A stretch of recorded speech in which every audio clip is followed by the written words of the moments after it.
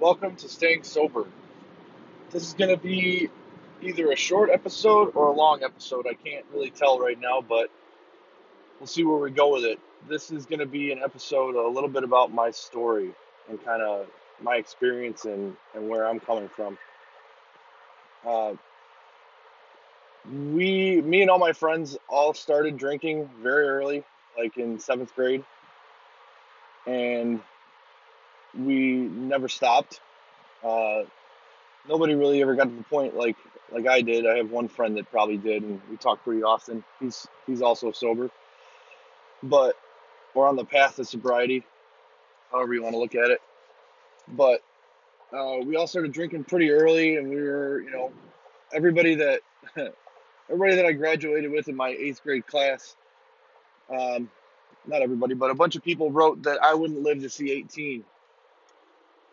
And when I got there, they were all surprised by it. And then when I turned 19, I made a decision to move to Los Angeles twice. I moved there for about a year, moved back after I didn't see there was anything for me, and I didn't think it was the right decision that I made. And then the second time I moved there, I tried to do a little bit better for myself, but I ended up getting a little bit too deep into the cocaine and the alcohol, and ended up spending all of my money on those two things instead of rent. And I just ran out of time there. I went to Musicians Institute, ended up dropping out, and over the course of probably through the age of 25, I ended up going to seven different colleges and dropping out all seven times. I didn't really find myself in California. I didn't really discover anything new um, aside from cocaine. I just knew it wasn't right for me, and maybe I was young and naive, and it could have been good for me, but I ended up considering that a failure. I moved out there, and my buddy went on to be very successful.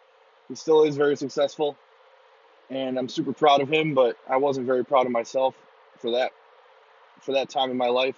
I made a lot of mistakes, but I've certainly learned from them. After I moved back from California, like I said, I went to seven different colleges and failed out of all of them. Withdrew or whatever, failed out of every class I could. I ended up trying to become an Illinois state sheriff and working in the jail. And unfortunately for me, I failed either my polygraph test or the psych test. And I think it was the psych test because I wrote down that I was interested in poetry.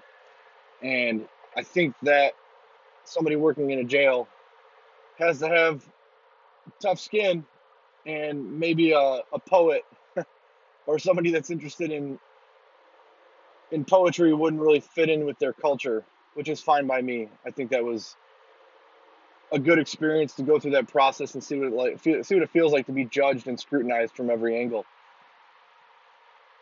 After that, I made a decision that I was going to follow along the path of my then girlfriend's father and a couple of my dad's friends and become a building engineer. That took a little bit of extra work. It took a little bit of facing the shit type of work that I wasn't really used to, and I made some good friends along the way and partied pretty hard during that entire time of my life. And then in 2016, my son was born, and although I didn't make a commitment to get sober then, I definitely slowed down the amount of alcohol and marijuana and cocaine I consumed. Cocaine was then reserved for weddings and bachelor parties, which is not the right mindset for me. It's either all or nothing with my thought process. Uh, I guess I should go back a little bit here. I met my wife my wife now in 2011, and that's when the real catalyst for change started. It didn't start with my son; it started with my wife. I was picking up dog shit for a living at the time that we met, making I believe it was. I mean, depending on the week, it was probably $400 a week, and I was doing the right thing. I was cashing my checks at the bar that we met at and spending as much as I could. on alcohol, like a true responsible adult. And after that, after we met and we got along for a while, she pushed me to get a better job, and then came the opportunity to start up with a medical waste disposal company, and I went from being a driver to the operations manager there for a couple of years. And during that time, I made a lot of really good industry contacts, and I learned a lot from that job, and I also learned about what it feels like to get uh, fired from a job. And I remember when I was working there, I was probably drinking a bottle of Jack Daniels a night, because not only was I working during the daytime, but I was expected to work the whole time I was at home and try to coordinate things. And I just couldn't deal with it, and I didn't know how to deal with it. So instead of compartmentalizing it and taking it apart piece by piece, I would try to attack it all at once, and it was very overwhelming. And in order to deal with that, I would just get hammered. I was definitely smoking weed at like 6 o'clock in the morning before work, after the gym. Uh, just a total loser mentality, and I was 100% a total loser. Not my proudest moment, but I learned quite a bit from that. So, after that, and going through the state police during that time, and going through the the qualifications and all the training and testing to become a building engineer. Uh, I was an apprentice for 3 years, and I ended up moving buildings twice, and then I moved on to a different building when I became a journeyman. And at that time, I thought I was making a ton of money, and I thought that my family and I, we had it made. Uh, before I got my journeyman job, I started up a candle company and considered it a way to make side income, and it helped, but it didn't help at the right time. So we were in my eyes now, we were definitely broke. Taking home a little bit of money every month from my job that I worked my ass off to get, and burning the candle at both ends. I was working 40 hours a week as a building engineer, and damn near the whole time that I was driving into work, I was on the phone with new clients that I was trying to take on for another business that I had started, a little search engine optimization and lead generation business. And I found myself just like wasting time at work, wasting time burning up time with my family. I had no availability for anybody. It was just me, me, me, and I was trying to grow all these things at once, and I was kind of in a position where I had to shit or get off the pot with the guaranteed income. And I started listening to a lot of music that kind of talked about how a guaranteed wage was like a death sentence, and how if I didn't hustle and figure out what I wanted to do with my life, like the real thing I wanted to do with my life, I would end up on my deathbed regretting it. And that really resonated with me. So I started looking into finding people to help me through the entrepreneurial process, and get myself to the next level. I don't think I'd ever been as scared as I was in that moment, or in that time period, because there was just enough. We were living paycheck to paycheck with the engineering, and I wasn't sure if it was the right decision that I made. So when I started reaching out to people to find as mentors, and to find as people that would help serve me in a bigger capacity, and help me to help others, I ran across a couple of different in this day and age we call them gurus, but internet marketing is a huge piece of everybody's business. So to learn that valuable skill set, I had to reach out to people that knew better than I did. I had gone through two different programs with two different coaches, and spent about probably 8 to 10 grand on educating myself. Took out credit cards, spent what I had to on that stuff, and by the fourth month, I had made a decision based on what somebody else had told me and had given me permission to do. Was I went home and I quit my job. And for my whole life, I was, you listen to your parents, you listen to friends, you listen to people, and sometimes I would think that I knew better than they did, and their advice, not that it didn't mean anything to me, but it wasn't permissible. It wasn't it wasn't something that I could get behind because they weren't enormously successful. But when I got around people that were doing big things, and somebody that I didn't know gave me permission to quit my job, told me that I had to quit my job if I wanted to get what I wanted to get, if I wanted to achieve my dreams of financial freedom and time freedom and not worrying about what people thought of me and getting to the true next level for myself, it required me going home and quitting my job. And I remember kind of how the whole day played out. I got back from my trip that where I met two one really brilliant entrepreneur, and he was the one that gave me the advice to quit. And when I got home from the trip, I told my wife about it, and I said, I'm gonna quit my job in 2 weeks. And she said, "No, bitch, you're quitting your job today." So that day, I was we were so broke. I was at Kinko's printing out my resignation letter, and I got a call while I was at Kinko's from a client that I had been chasing down for my lead generation business, and he wired me $5,000. So the day I quit my job, I had made the most money I'd ever made in one day, and that fueled the next, the next client and the client after that.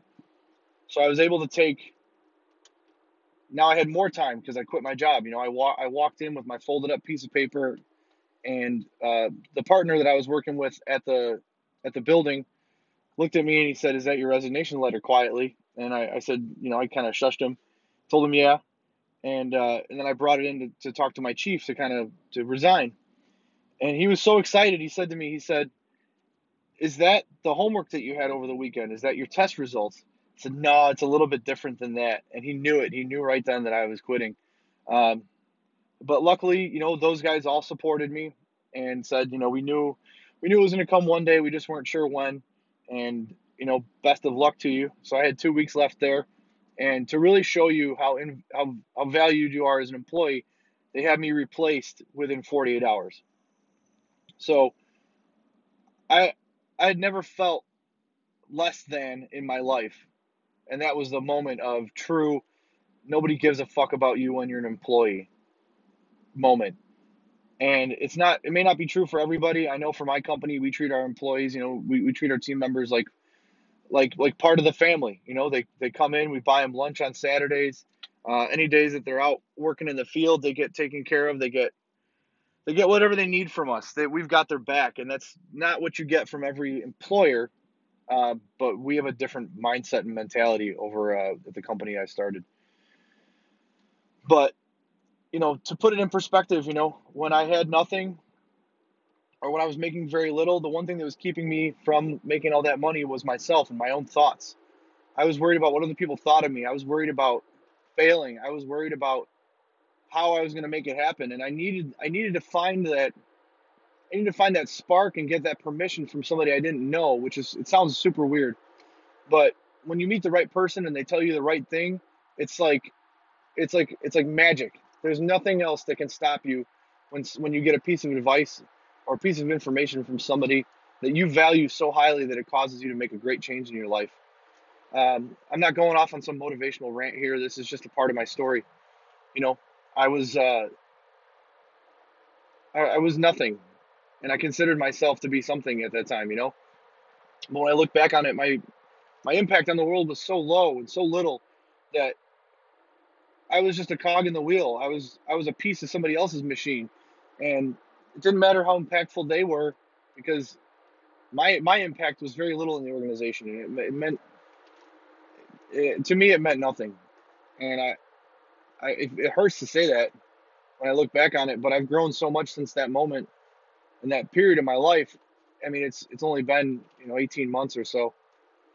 It's growing from that moment to where I am now took all the courage I had and took all the supports I had in place, between my wife and my mother and father-in-law and my dad and my stepmom and my own mother. You know, Nobody ever told me I couldn't fucking do it. All that shit that people talk about, haters, they talk about people not believing in them. It's all in your own fucking head. The people that believe in you are going to be there believing in you the whole fucking time. And You may not see it because you have your blinders on and you've got your head down looking at something that's small and insignificant right in front of you and maybe untrue. But when you start broadening your picture and start looking at things globally and from an overhead view, you can see that whatever you're chasing may only be 2 or 3 steps in front of you, but they may be the fucking hardest 2 or 3 steps you've ever taken in your life. And I encourage you to look and seek those truths and see what people around you are truly feeling and how they truly feel about you. But it takes a level of honesty and it takes a level of insight that, no one's going to help you push your car unless you're pushing it yourself. So if you're looking for help and if you're looking for guidance, you must seek it and you must try to help yourself first. And this really all just ties back to sobriety. And whenever I talk to people, I don't go preaching sobriety. I don't give a fuck what you do with your life. But I know that it's helped me become the man I am today. I for sure would not be as successful, even though I don't really consider it to be success yet. I have not reached my goals. I have not reached the results that I want. I've moved quickly and gotten to a brand new level, the craziest level everything's been at. But there's no success in my language, really. That's just an easy way to convey what I've been to what I've become. Um, if you're struggling with what to do next, I truly think it comes from within us. And it took me booking that flight to Austin, Texas. It took me having a real conversation about what my real fears were, and it took me getting permission from somebody I didn't know to make the leap. And when I made the leap, everything exploded. You have to reach out to your network when you're starting something up, and the same goes with sobriety. When you're trying to get sober, the best people to ask are people that are already doing it or have gone through it or know more than you do. The only stupid question is the question that doesn't get asked. So when you're seeking stability and you're seeking a change, it starts from within, but you have to gain the courage to ask what you think may be stupid questions, but could change your life. And it may require a financial commitment. It may require a time commitment. It may require physical and mental commitments that you've never felt before. But once you're uncomfortable and you get comfortable with that discomfort, then you can start really growing and pushing yourself to new places. But again, it all comes from within. If you don't want to get sober, if you don't want to start a business, if you don't want to get a better job, if you don't want to be treated well by an employer, if you don't want your spouse to respect you, if you don't want people around you to respect you, that's up to you. You keep that shit inside. And you're going to always keep that inside unless you make a choice that it's time to nut up and make a change. Or ovary up, I guess, if there's anybody listening that's got ovaries instead of nuts. But in any case, you have to find it from within you. You have to find the desire to become sober. You have to truly find your why. And I'm definitely not going to go into purpose right now. I'll go into purpose and finding your why on the next podcast. But it's going to take guts. It's going to take breaking something and fixing it. It's going to take just doing it and taking action. Because if you expect to read about something and think you're going to be able to perform, reading about it is just so you get enough information to start. That's it. Because your experience is going to be 1,000% different than the next person's, and it's going to be 10,000% different than the person that wrote that book or wrote that article or fucking Gary Vee your ass and talked to you on Instagram. It's all about finding it within you and building up that courage to make a change and building a support network around yourself. And I didn't start my journey sober, but I will finish my journey sober. And the middle part of my journey, again, is going to be sober. Because without the clarity, without the ability to read people, without the ability to read myself and love my family the way I do, I couldn't spread that love and I couldn't spread that ability to help or use my abilities to help others. If you help one person, you help yourself. And it may be 10x, it may be 100x, it may be 1-to-1, who knows? But I guarantee you start helping people after you've helped yourself, you'll gain some momentum from that. But you must seek confidence within yourself. You must seek the next steps within yourself. After that, everybody else is going to jump on board. And when you've reached your pinnacle, you've reached a peak, you've reached even the next level, they're going to all say how they were there for you from the beginning. And even if they weren't, that's not for you to judge. Let people be your supporters, because we don't have any fucking haters. We make our own support group, and hate is for weak people. So if you're struggling with alcohol or drugs, please reach out to me. I'd love to help you. That was a little bit about my story. And it takes some vulnerability to get there and be able to speak about that stuff. It feels good to talk about it, and I appreciate y'all listening. Thank you.